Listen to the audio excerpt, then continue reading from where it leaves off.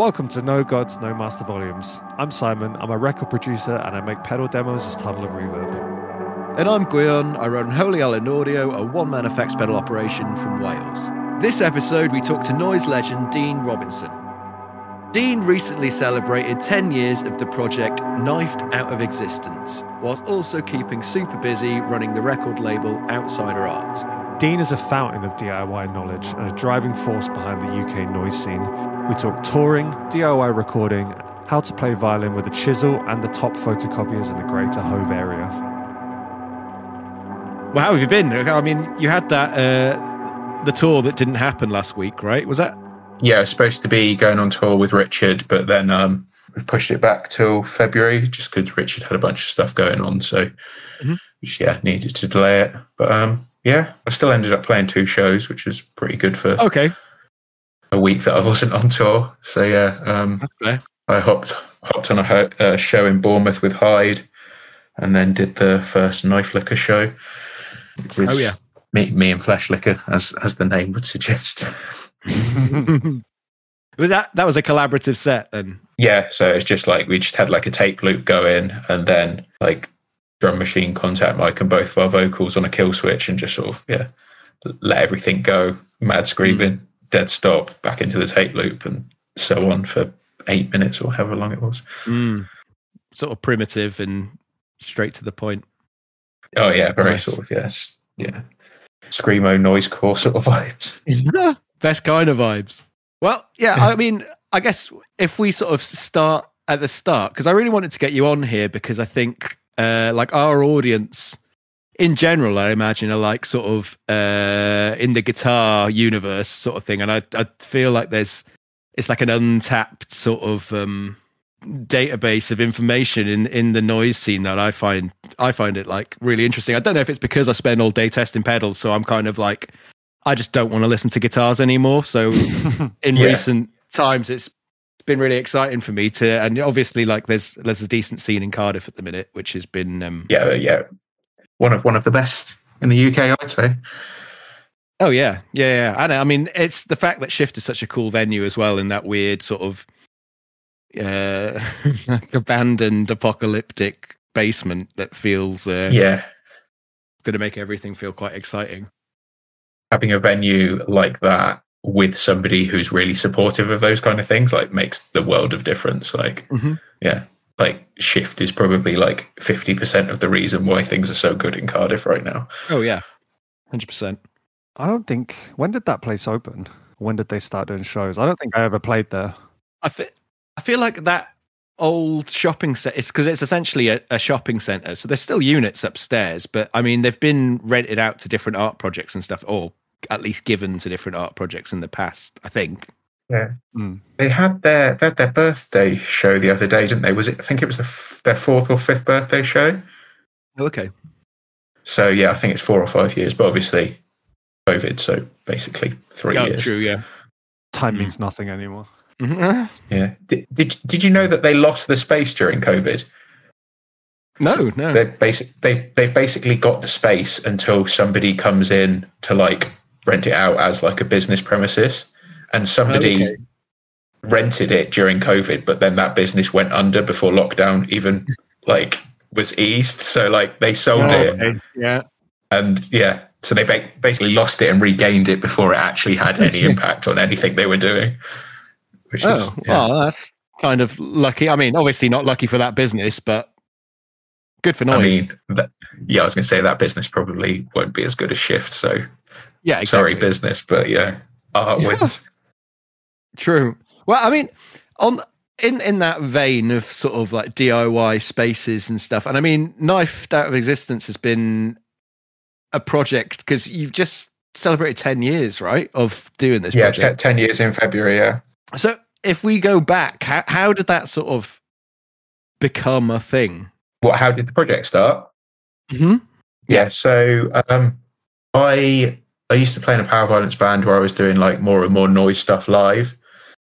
And then I kind of wanted to do sort of, when I wasn't playing shows with that, I still wanted to be like making and creating. So I sort of started kind of make ideas to sort of do stuff solo. And then when that band split up, I was like, well, I can't stop going on tour because that's absolutely not an option.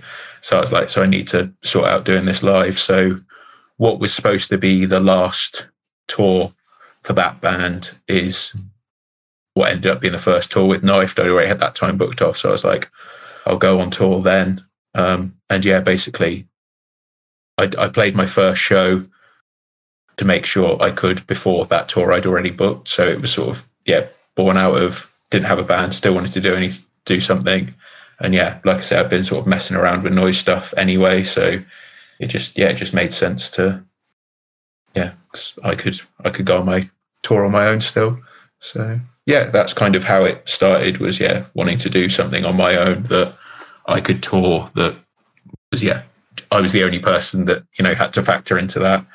So yeah, it was that's sort of how it started basically.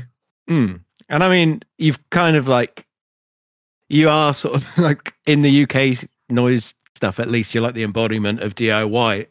I'm just really interested about like your approach to recording, because I'm sure we've sort of discussed it before, but it's like, is it entirely DIY? Have you ever been into like a quote unquote studio? Would you count Zen's house as a studio? If so, yes. Otherwise, no. I don't know. I guess it has to have a sign outside. I mean, I kind of would, but I mean, when I've been to Zen's, and obviously, Zen's got like more gear. He's got like Ableton and stuff, so that feels like a real studio to me. But no, I've not done any work in sort of any like formal studio setting. And certainly when I first started, it was like painfully DIY, i.e., like a rock band USB mic into Audacity. Oh wow! And I mean, to be fair, now it's just a USB mixer into Audacity. So, okay, So I mean, it's not it's not come on leaps and bounds in terms of technology. It is still very DIY, and I've not not been in any more sort of like formal professional kind of studio settings really. No. I mean, I can't really imagine you making the sort of music that you do in any other way. Like, I feel like it would be quite strange if you were to go down. I've thought about. Yeah, I've thought about doing it before, but like so much of it is like working on this one little bit and then sort of like sculpting a sound and then going back to it and then like recording vocals when I sort of like feel in the right place. It's like, so much of it is sort of like built on like recording a sound and then sculpting that sound and then going back to it. And like, I think especially in a studio setting, like that would be an incredibly frustrating process for the engineer, because they would just sort of have to be like watching bits and like, because it's not like I can just go to a studio with like, all right, here's the drum part I need to record, here's the guitar part I need to record, here's the vocals. It's sort of a much more like stepping stone kind of thing. So I definitely think it lends itself to recording at home, just to just sort of being comfortable in your own environment and working on something slowly and chipping away at it rather than. Well, it's like part of the composition process, I guess, right? Like you're like reacting, your recordings, like you say, you're designing some sounds and then walking away from it, kind of reacting to it. This is getting a bit wanky, but you know what I mean? Like, it's like, no, absolutely. You're basically inspiring the rest of the song with the process that you're using. That's pretty important for that sort of thing. Yeah, for sure. I think with sort of like noise and experimental, the sort of like production kind of elements, for want of a better term, is like that's as much of the writing process as anything. So I totally agree with what you're saying there. It's you kind of need that sort of reacting, which in a studio setting, unless you just had your own studio, if you were relying on other people, it would be very hard. I guess it's kind of closer to like painting than it is necessarily like like that traditional setup for a band of slowly layering up all those parts that are just drilled in. Yeah, because it's evolving. It's not like, here's the rock song, it's in 4/4, it's at 120, like, and like, not shitting on that, but it's just a different way of working, right? It's like not like a verse chorus. Yeah, absolutely. Yeah, no, because obviously, yeah, if you go to a studio with a song, you could then polish and how that makes the song sound. But if the thing you're doing is just making a sound, like, yeah, it's harder to. It's like you say, it's not just like 4/4 bass drums, turn up, know exactly what you're doing. It's Well, with that sort of relationship with recording, how do you approach sort of acquiring equipment? Because I mean, you tend to have like a relatively straightforward setup a lot of the time, right? Yeah. So acquiring equipment is just the cheapest things I can get hold of. Like, I've never spent like the nicest pedals I have are the ones that you've kindly given me. Like, there's nothing more fancy than that in what I own. So yeah, it's just kind of like, yeah, Holy Island is the pinnacle. Yeah. You're making it sound like I've paid you to say that now, Dean. I mean, well, you bribed me with some very nice. Yeah, I do the same for Simon as well. So when I reach for my Holy Island play kit, it makes me make great music. Yeah, we're going to get called out. Yeah, sponsored ad. But yeah, what was I saying before I was bigging you up? Talking about how you approach picking up equipment. Yeah. Yeah. So it's kind of like, okay, I want something to do this kind of thing, and I'll just sort of generally talk to people I know and then try and find the cheapest version of that, or more often than not, try and figure out how I can do it with what I've already got.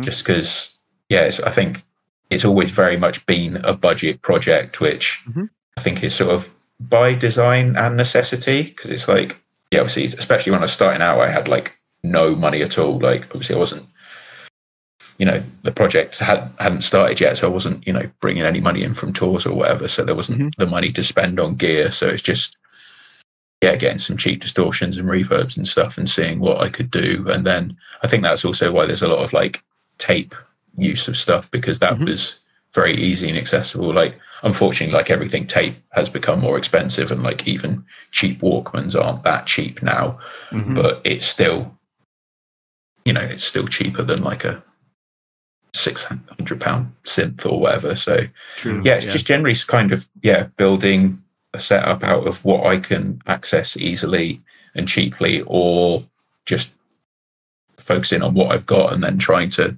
achieve what I want out of that. That gets very creative as well, because like I've had that before as well, where I'm like, well, I want to do this effect, and it's either that I don't have the pedal that does it, or I don't have the space on my pedal board to put XYZ. So I'm like, how can I? It's just like sound design basically, isn't it? Which is obviously super fun, and it's just trying to create those effects with the tools you have in front of you.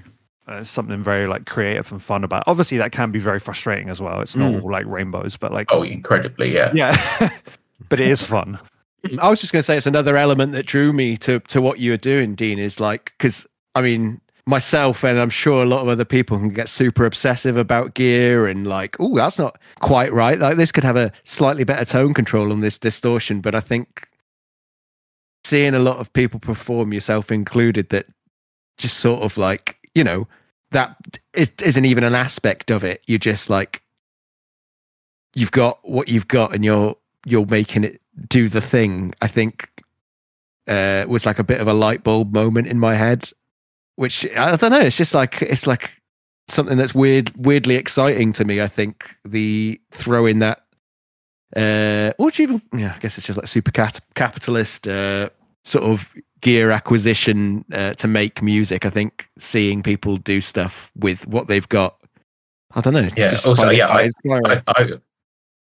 really like that is your attitude when, like, obviously you make like guitar pedals and stuff, but then you like appreciate the fact that, you're not like looking down your nose when people haven't got like a really lovely boutique pedal board, like, and actively find that interesting. I think that's really cool. But I think for me, definitely like gear has been like a means to an end, rather. It's like, I need something like slightly distorted and then heavily reverbed, and it's just like, well, I need something that does a little bit of distortion or a little bit of overdrive, and then a whole bunch of reverb, rather than being like, I need this specific kind of fuzz setting with this specific echo or whatever. Like, I think it's a more a means to an end to like capture a vibe and stuff that, sort of accurately, portrays the emotions involved rather than, yeah, definitely. I mean, I'm kind of going against what I've literally just said, but I think it'd be really interesting for you to do like a bit of, I mean, we spoke about it beforehand, but if you could do like a bit of a rig rundown of what it is that you use for a live set, because I mean, you've got your big old flight case that is full of bits, right? Yeah. So I've got a flight case, which I think I probably started using like 5 or 6 years into touring, which is way too late. It took me way too long to realize that it's a lot easier to show up with everything in a flight case rather than like, I think when I started touring with like a bunch of pedals and a mixer just chucked in a backpack, and then was like assembling. Bag for, my old band had us like, we had a Tesco's bag for life, and that was just like every show is like, oh, where's the bag for life gone? Man, I've done some flying gigs where I've taken like a suitcase and no pedal board or anything, and my like carry on is just a bag for life full of pedals. And you go through, you go through security, and they're just like, "What the fuck is going on?" What is wrong with you? Like, just go through. I don't even want to look at this. The most annoying thing with fly on gear like that is when you're like, "Do I need to take this out?" And they're like, "Oh, is it a laptop or an iPad?" And you're like, "No." And then they scan it, and they're like, and then they goes through the like X-ray thing, and they're like, "What is that? You need to take that all out." Yeah. Like, I just tried to have this specific conversation with you because this is going to take ages to take apart, and you told me I didn't need to. But anyway, you wanted me to do a gear rundown. So right. So three Walkmans with speed control on. Speed control is very important. Tapes slowed down is just so good. That's my favorite. That's my favorite thing in the world. And obviously. Having the speed control to be able to slow them down live is great. I'm using an Alto mixer, which has got 6 channels on it and a really good built-in reverb. Which means I can just like add a layer of reverb to like everything at the end, which is why that's become my favorite mixer. And then a lot of pedals from a boutique pedal maker, Dan Electro. Oh, a bloody good guy, Dan. Oh yeah, my boy Danny E. So we've got a Fab Metal and then a Fab Echo, and Digitech Death Metal, which is that's one pedal that I really would want to be at without. I actually lost one and rebought it.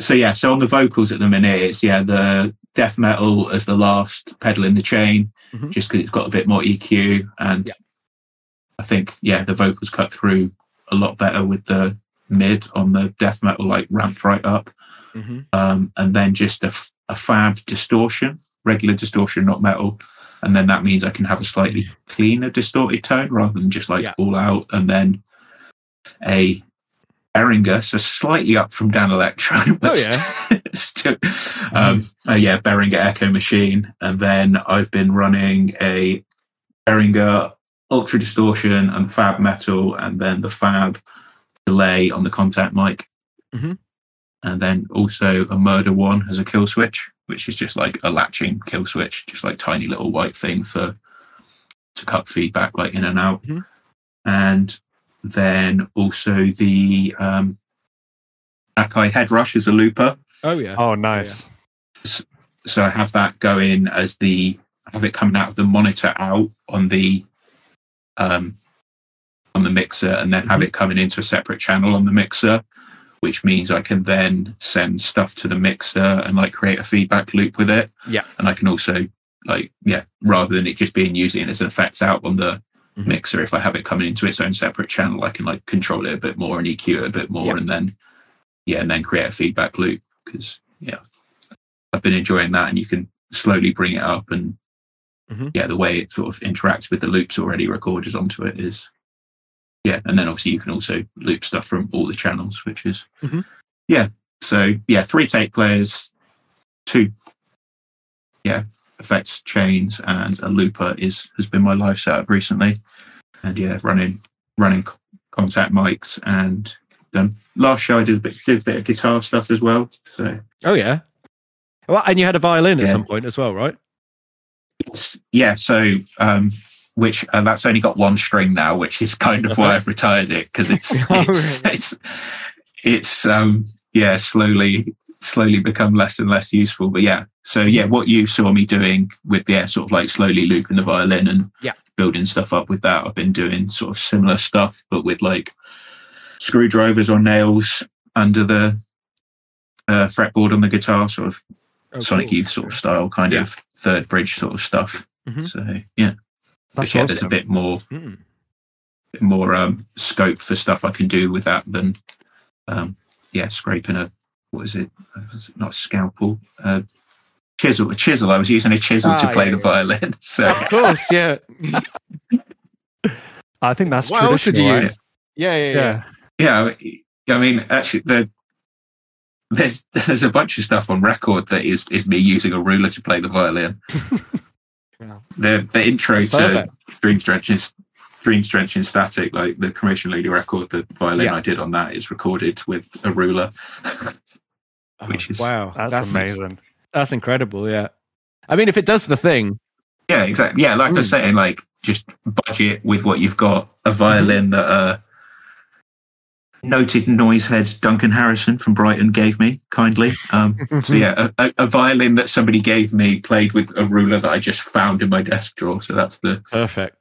Yeah, that's DIY, that's definitely baby. Working with what I happen to have. And with that setup, where are the pedals? Are you running them as like insert effects? Are you sending to them, or are you picking out specific pedals for like each Walkman or for contact mics? What's the routing? So on vocals, it's just a normal vocal mic through the echo machine into Fab Metal into Death Metal. So that's one chain, and then the other one is the Fab delay into Fab Metal into Ultra Distortion, and then that's either the contact mic or the guitar. Like I've been swapping out the input on that one, sort of fading it down and then bringing it back in with something. So yeah, and then the Walkmans are run basically clean, other than a bit of reverb on the mixer. Okay. Yeah. Well, that makes sense. Yeah, because the stuff on the Walkmans is generally stuff like I've recorded at home that it would be hard to recreate live. So the stuff on those tapes has already been run through all those pedals 100 times probably. So. It's already affected. Yeah, that's cool. Yeah, heavily so. And also just the pitch control on the Walkmans is enough of an effect as well sometimes.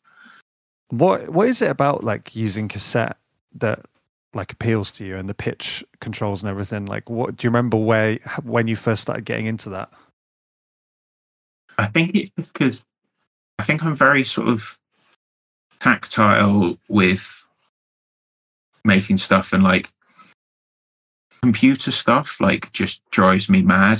Like it just like I can't work Photoshop at all, and like just the experience of trying to work Photoshop makes me angry.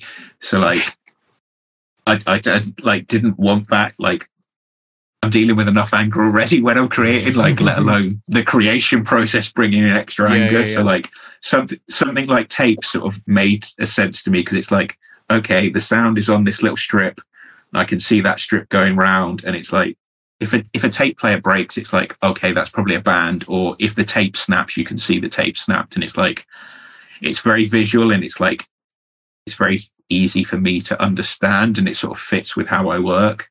And also I think like being into sort of like DIY culture and stuff, like I buy and listen to a lot of stuff on tape, so I kind of like the medium that's used to create it is also the medium that it ends up on. So the kind of the sort of the symmetry between what's creating it and like what's created at the end. So I think using a medium that is also the end product is, I like that element of it as well.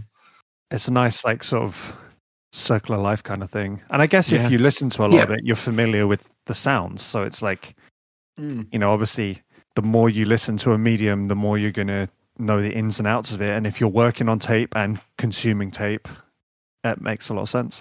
Yeah, absolutely. Yeah.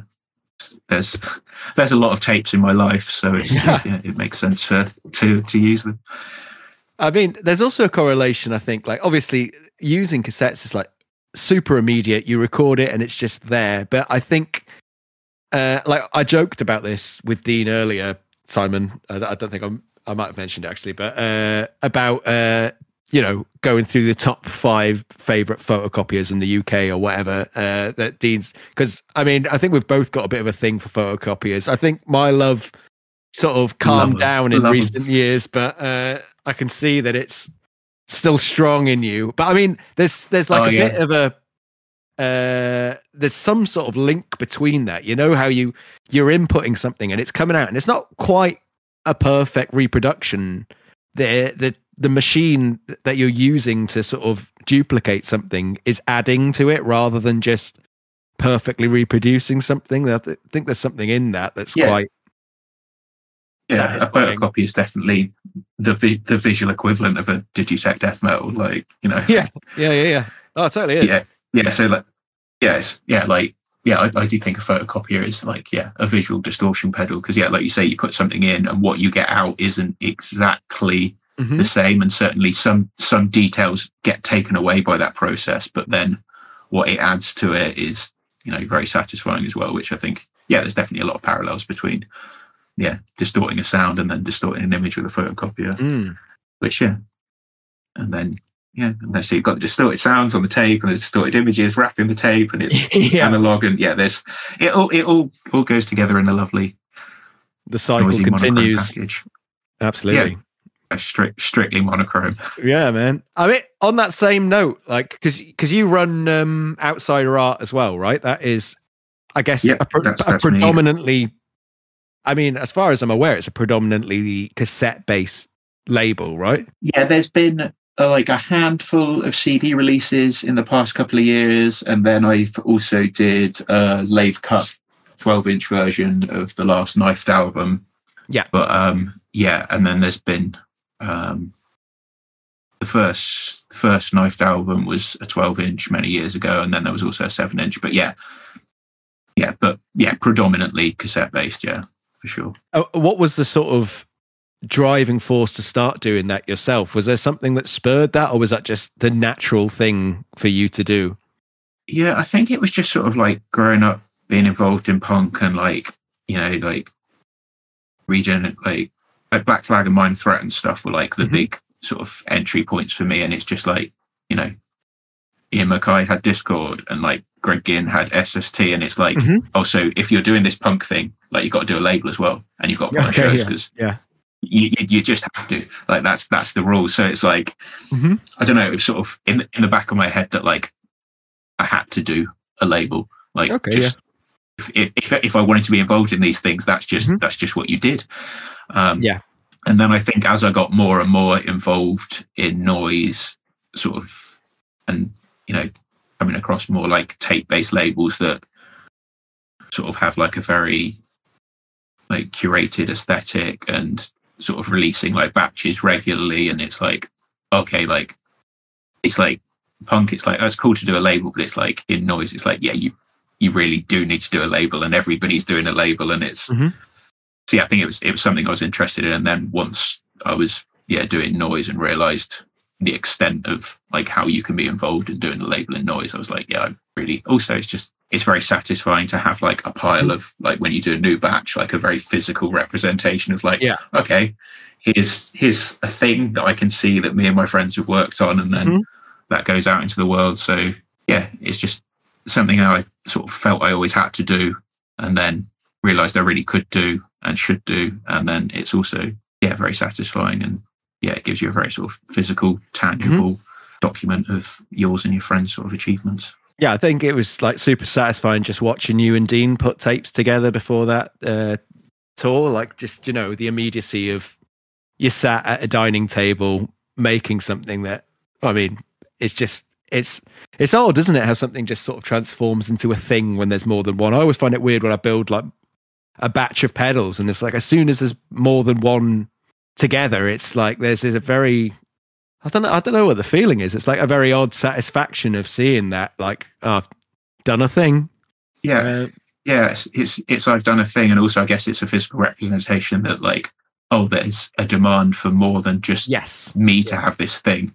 So it's kind of like, visually realizing that, like, other people care about it as well, even if it is only 15 other people, but but that's it's significant. Have you found that that's changed over the years since doing the label, that there's been has it been like a pretty constant stream of the same audience, or is it developing, or what's going on there?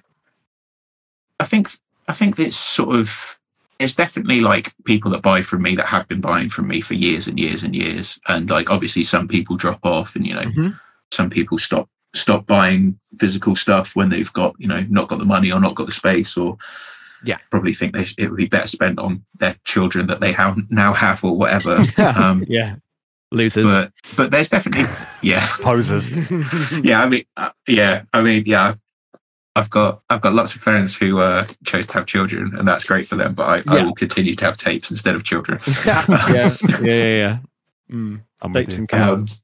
But there's definitely, I think there's definitely like a newer wave of people and stuff, and I'm sure, with like Cardiff and sort of Bristol and stuff, you've probably noticed that there's sort of like a new wave of like younger people coming through that are like interested in stuff, and Distraxy doing stuff, and Eggy tapes and Brackleven tapes and stuff. So there does seem to be a new wave of like slightly younger people, which is really good, because otherwise it would just be us doing it in our 50s while like slowly more and more people dropped out, and like it's I think it's good that new waves of people like keep a community and stuff alive, because whilst there's definitely people buying stuff that have been from the beginning, and like we said about Knife being like 10 years old now, there was people at that 10-year anniversary show who were at the first show. So that's rad. It's really cool.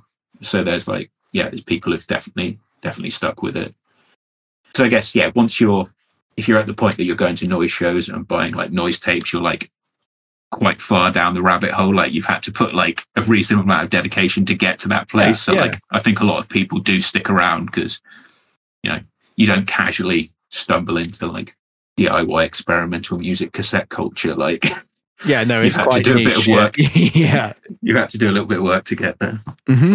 Well, I mean, in that sort of, the community side of things, in that vein, like you've worked collaboratively like a fair bit. Like obviously, well, we both know Zen. We should probably say, because people might be listening to this and not realize, Zen is Cremation Lily. Cremation Lily is Zen's project, I guess you would say. And you were talking about the collaborative set with Fleshlicker. I think you've done stuff with Fleshlicker in the past as well. Am I right in thinking that? So we've done one tape together, and we also both used to play in a band called Swallowing. So okay. Yeah. So do you find like that the collaborative side of the community, is that something that like spurs you forward? Is that an important part of it, or is it quite insular, or? So, like, Knifed itself is super insular. Like, that is very much me dealing with my own stuff on my own. Yeah. But, like, everything outside of it, like touring and playing shows and putting tapes out, like, that's nothing without the community. Like, one of the reasons that I go on tour so much is because so many of, like, my dearest, closest friends I basically only see when I play shows with them on tour. So, not Knifed in recording and the process and stuff, that is totally insular, and that's completely just only about me. But everything outside of that is like the community element of it is so important. Like, do you find that like approaching things with other people? Because I know that Zen helped with. As far as I've gathered, Zen helped with production for the last full length. Was that the case? Did you find that? So yeah. Does that change your approach to things when you know someone else is involved in that sense, or? Well, I mean, with Zen's involvement, it's meant that the last two full lengths have been a lot better than it would have been on my own. I think Zen's the only person that I've ever worked with in that kind of way, where it has been like this is Knifed Out of Existence material, and we're going to work on it together to make it like, you know, the best it can be, and sort of like help like fully realize the, you know, the direction that we want it to go. So yeah, Zen's the only person who I've worked with in that sense, and I think that's just because we've like known each other long enough, and you know, we come from similar backgrounds, and like Zen knows what I'm about and has a greater skill set to bring to the table. So yeah, there's lots of things that they'd be able to point out, or, you know, ideas that they'd suggest that it wouldn't, whilst they definitely did put their stamp on that record for sure, it's like it was never putting things like out of character for Knifed. It was, you know, understanding the project and bringing extra to it and just helping craft it, and sort of like, especially with sort of like the mixing and mastering and like stuff on the more like digital end of recording, and like interface and doors and whatever, like stuff that I don't know about that they can bring to it. So on having somebody to run the sort of utility admins, you know, admin air quotes side of it, means that you can just focus on that whole creative process even more, you know, like obviously that's a pretty helpful situation. It helped massively, because I think especially when you're sort of like reheading the material and have been working on it in one particular way for so long, like you can't really think of another way that it could be or what else you could do, because you've spent all this time doing it this way. So a second set of ears in that situation is really helpful. But I definitely wouldn't like take a nearly finished record to like just anyone and do that. Like, it's, you know, Zen earned my trust to do that over many years. So worked for it. I mean, they've got like such a unique sort of approach to sound design anyway, that it's like a perfect match, really, isn't it? If even if you hadn't have known each other, it seems like, I can't imagine it not working in tandem together. Yeah, for sure. And even if we hadn't known each other from sort of our punk pasts, like we'd have definitely ended up knowing each other through more noisy kind of stuff, because I think our approaches are so similar and have such similar like ideologies behind them that we'd have definitely ended up knowing each other at some point. So I mean that's the beauty of the community, though, is that people, especially, you know, it's like pretty niche stuff to be into, but I mean, I don't even remember how I first started talking to Zen, but it is cool how that can, you know, bring people with that sort of mindset into one room. It's something that's always appealed to me. And people from like, you know, the other side of the world and stuff, like, you know, I've played shows like all over the place, and it's, you know, like, you know, played warehouses in Iceland and basements in Cleveland off the back of like you know, shouting over feedback, which is amazing. That, you know, which I think doing those kind of things with more like conventional music is sometimes like actually harder, because I guess it's more accepted that, you know, like, oh, there's a band singing songs, like nobody's sort of going to really hugely go out of their effort for like an unknown person just playing like a bunch of regular songs. But like with stuff like, you know, this that's slightly more unconventional and like less heard and stuff, when, you know, when something comes along, people who are into that are like really enthusiastic and are gonna, you know, make that happen. I think it's something we always come back to in this podcast, is like the small niche communities are like the joy that we all find in this. Like, you know, there's just no better way to meet people and no better way to find people with these weird little interests that we all have, and it's just the best part of it, isn't it? Yeah, because I think if you do have your weird little interest, you've probably spent at least a little while being the only person you know of that interest while you're first getting into it. So once you find your people, you're like very enthusiastic about it. And it's funny because I've had a lot of experiences where I'll go to like some party or something, and I'd be like, okay, don't really know anybody, Oh my god, I have nothing to talk about. I don't... Yeah. So, what do you think of this new reverb? Then they're like, "What?" You're like, okay, bye. You need to go by my method. Just don't go to parties, Simon. That's where you're going wrong. Yeah, definitely. I'm all for the don't go to parties. Did you ever try the bed of nails, Dean? Yes. So yeah, bed of nails. I'm recording a full length for my like just pure harsh noise project called Playworker at the minute, and I've been using that Nice. bed of nails on that quite a lot. Like when you turn it sort of right up before it just basically cuts out everything, so like only like the tiniest little bit comes through, you get all those sort of like weird like electronic like hissing kind of like crackly bits. Yeah, I've been recording loads of that recently for sort of like the kind of the more the less full on passages on the Playworker full length. So that's what I've been using it for most recently. And then obviously we did that the video where I was like looping it and stuff. Yeah, so. Dean demoed it for me. Oh, I mean, that's yeah. the one part of that circuit where I was like, should I leave this in? I could probably take it out. And I was like, feels wrong to take out like the noisiest part, so I just left it in. But that's good to know that it was worth doing. Yeah, so yeah, obviously, yeah, when we did that video, I then used it and was looping it for noise on that tour. And then, yeah, I think it's going to be heavily featured on the Playworker full length. So yeah. Sick. I'll expect my name in the credits. Thank you very much. 5%. Oh yeah, 5%. Yeah. Don't worry, I was going to put a special thanks to Holy Island. That was just a joke. You don't have to do that. Sponsored by. You don't have to ruin your release, yeah. Just this. No, I was going to. Even before you said that, I genuinely was going to put it on there. Yeah, that was. Yeah. Just a beautiful photocopied picture of your face. I'm gonna have to start just doing that. Chucking them in with pedals as well. I think people just stop buying things. No, please do that. That'd be so good. Just like a mugshot every pedal. Mugshot. Yeah, I've been tempted to photocopy the cat, just shove her in like. Oh my god.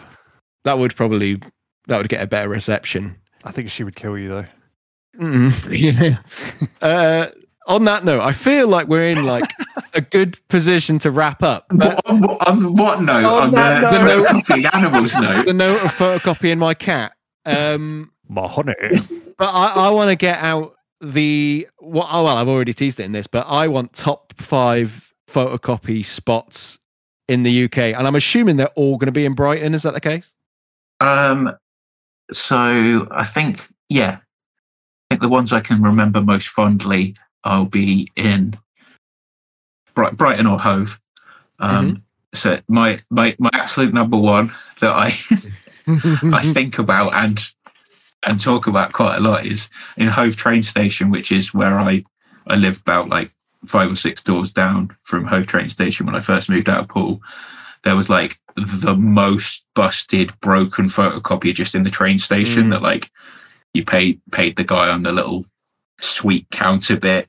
Sweet counter off not off license because they don't sell. But you know what I mean. Those little kiosk. The bits in the kiosk, whatever. Yeah, there was a photocopier there that was like super broken and was like really on its last legs. So like it barely worked. So it wasn't like good for like making a finished scene or whatever, but for like textures and whatever, it was great. And also like for the like 2 years that I lived next to it, it was like dying more and more. And so like okay, perfect. I like slowly watched it degrade, and also like definitely nobody but me used it, because I remember like leaving originals on there and like 5 days later realizing and just going back and they're just still on the photocopy. Nobody had touched it. Oh, what a dream. And yeah, when I get the train through Hove, I'm just like, I wonder what happened to that photocopier, because it's not there anymore. I mean, presumably it did just totally stop working. Oh yeah, 100%. Well, probably once I moved out of Hove, nobody was using it anymore, so they probably got rid of it. Yeah. Where's that weird guy who keeps crying whenever he does an imperfect photocopy? Where's the crying photocopy guy? Yeah. People would be like, you mean Dean? Yeah. I found this weird flyer at the photocopy machine, and that's actually how I discovered Fleshlicker. Yeah, I mean, that's not far off how things happen, though, is it? Yeah. Well, that's a nice segue because I specifically remember photocopying the Fleshlicker artwork on this photocopy that I'm about to talk about. Yeah. So there was smooth. Thank you for that. That we that felt like we rehearsed that. Like we're on the radio. So there's one at a like 24-hour off license that had like an internet cafe out the back near Seven Dials in Brighton. And it had like two, one that was like a really, really old analog one, and then one that was basically like a giant inkjet printer. Oh yeah. So stay clear of the inkjet one. Yeah, fuck inkjet. I always remember being like, when are you getting the ink in for this one? Because I went in there once and it wasn't working, and they're like, oh, it's fine, you can use this one. And I was like, yeah, no, I can't. Like, when's this one going to be working again? Laser only. Yeah. I want the true darks. Sorry, and Simon. Also, like, I love it. Trying to keep keep count of the amount of copies I've done, because obviously I'd go in there with a stack of photocopied sheets to photocopy, and then be like, how many? And I'd be like, yeah, like 15. And they're like, but you've got all those there. And I was like, some of these I brought with me, but like, I mean, I would always like photocopy like 100 pages and tell them that like I did 15, because it was really hard for them to tell, because I was going in with the stack. But yeah, I definitely remember doing a Fleshlicker release in that place where I was like photocopying lots of infected eyeballs for the. As you do, I think it was the first Fleshlicker release I did called Exquisite Things. Yeah, Mike had sent me lots of pictures of eyeballs, and just you'd get like a lot of normal, generally older people that would use. I mean, that's kind of the only people who are using an internet cafe in this day and age. So yeah, they're just like, who are these weird people in like black, like photocopying pictures of eyes? So yeah, one of the photocopiers in that one. The photocopier in the library in Parkstone in Poole, where I lived just before I moved up to Brighton, because that was kind of the one that I did all the earliest like outsider art photocopying on. And also I think they had two in that library as well, and one of them was absolutely ruined. It was just came out with like a ton of lines all over everything. So that was a case of like, here's the good finishing one, and then like here's the one that's absolutely broken. So if you want to use it for like broken purposes, that's great. Perfect. So yeah, Hove Station, the 24-hour internet cafe by Seven Dials, and the library in Parkstone. Right. Those are the three photocopiers that have. Yeah, those are the ones that emotionally resonate with me. And if anybody can tell me where that photocopier and Hove train station went, then like if I could actually buy that photocopier, I would probably spend way much more than it's worth to just be like, I own this one, the one. You heard it first. The kiosk guy's probably listening to this. He's like, fuck, it's eyeball scanner. He's finally reached out. I'd love to. That would be such a like beautiful like reunited moment. Like. Yeah. Oh, perfect. Well, yeah, I mean, we'll make it happen. It's probably it's almost certainly wrecked. Oh yeah, definitely. I remember being in Brighton once when I had a noise friend from America, and they were clearing an office, and as we walked past, we saw them throw a photocopier into a skip and then hit it with a hammer, and like it split in half, and we're like, oh god, they couldn't have done this like in front of two people more likely to be heartbroken, more emotionally. It's like nobody would have bat an eyelid, and it's just like, I know you've just got over here and like this is your holiday and we're gonna have a real nice time, but like I feel that everything's been ruined now. Sorry you had to witness something so distressing. Oh I feel bad. Terrible. Yeah, sorry. Yeah. If people want to listen to what you do, Dean, and find out more about you, where's the best place that people can keep up with what you're doing? So pretty much the whole of the Knifedoutofexistence like back catalogue is on the Bandcamp, so just knifedoutofexistence.bandcamp. Yeah. And then at Immaturity of Movement on Instagram is where I post about the project and label stuff and other projects I do. And then there's like Knifedoutofexistence and Outsider Art pages on Facebook, but does anybody use Facebook anymore? No, just kiosk I'm dwellers. And Kiosk dwellers. I mean, I'm also on Twitter. I'm on Twitter, which isn't even Twitter anymore. So even X. Twitter's not on Twitter. So yeah. I mean, I'm technically on that as well, but yeah, Instagram and Bandcamp is probably the best thing. Like, I use Bandcamp like a mailing list as well. So if you follow me on there, then I post when I'm doing tours and whatever. So hell yeah, sick, perfect. Cheers, Dean. Yeah, thanks so much for coming on. No worries. Yeah, no, that's awesome. You're welcome. Thank you. Super fun. Let's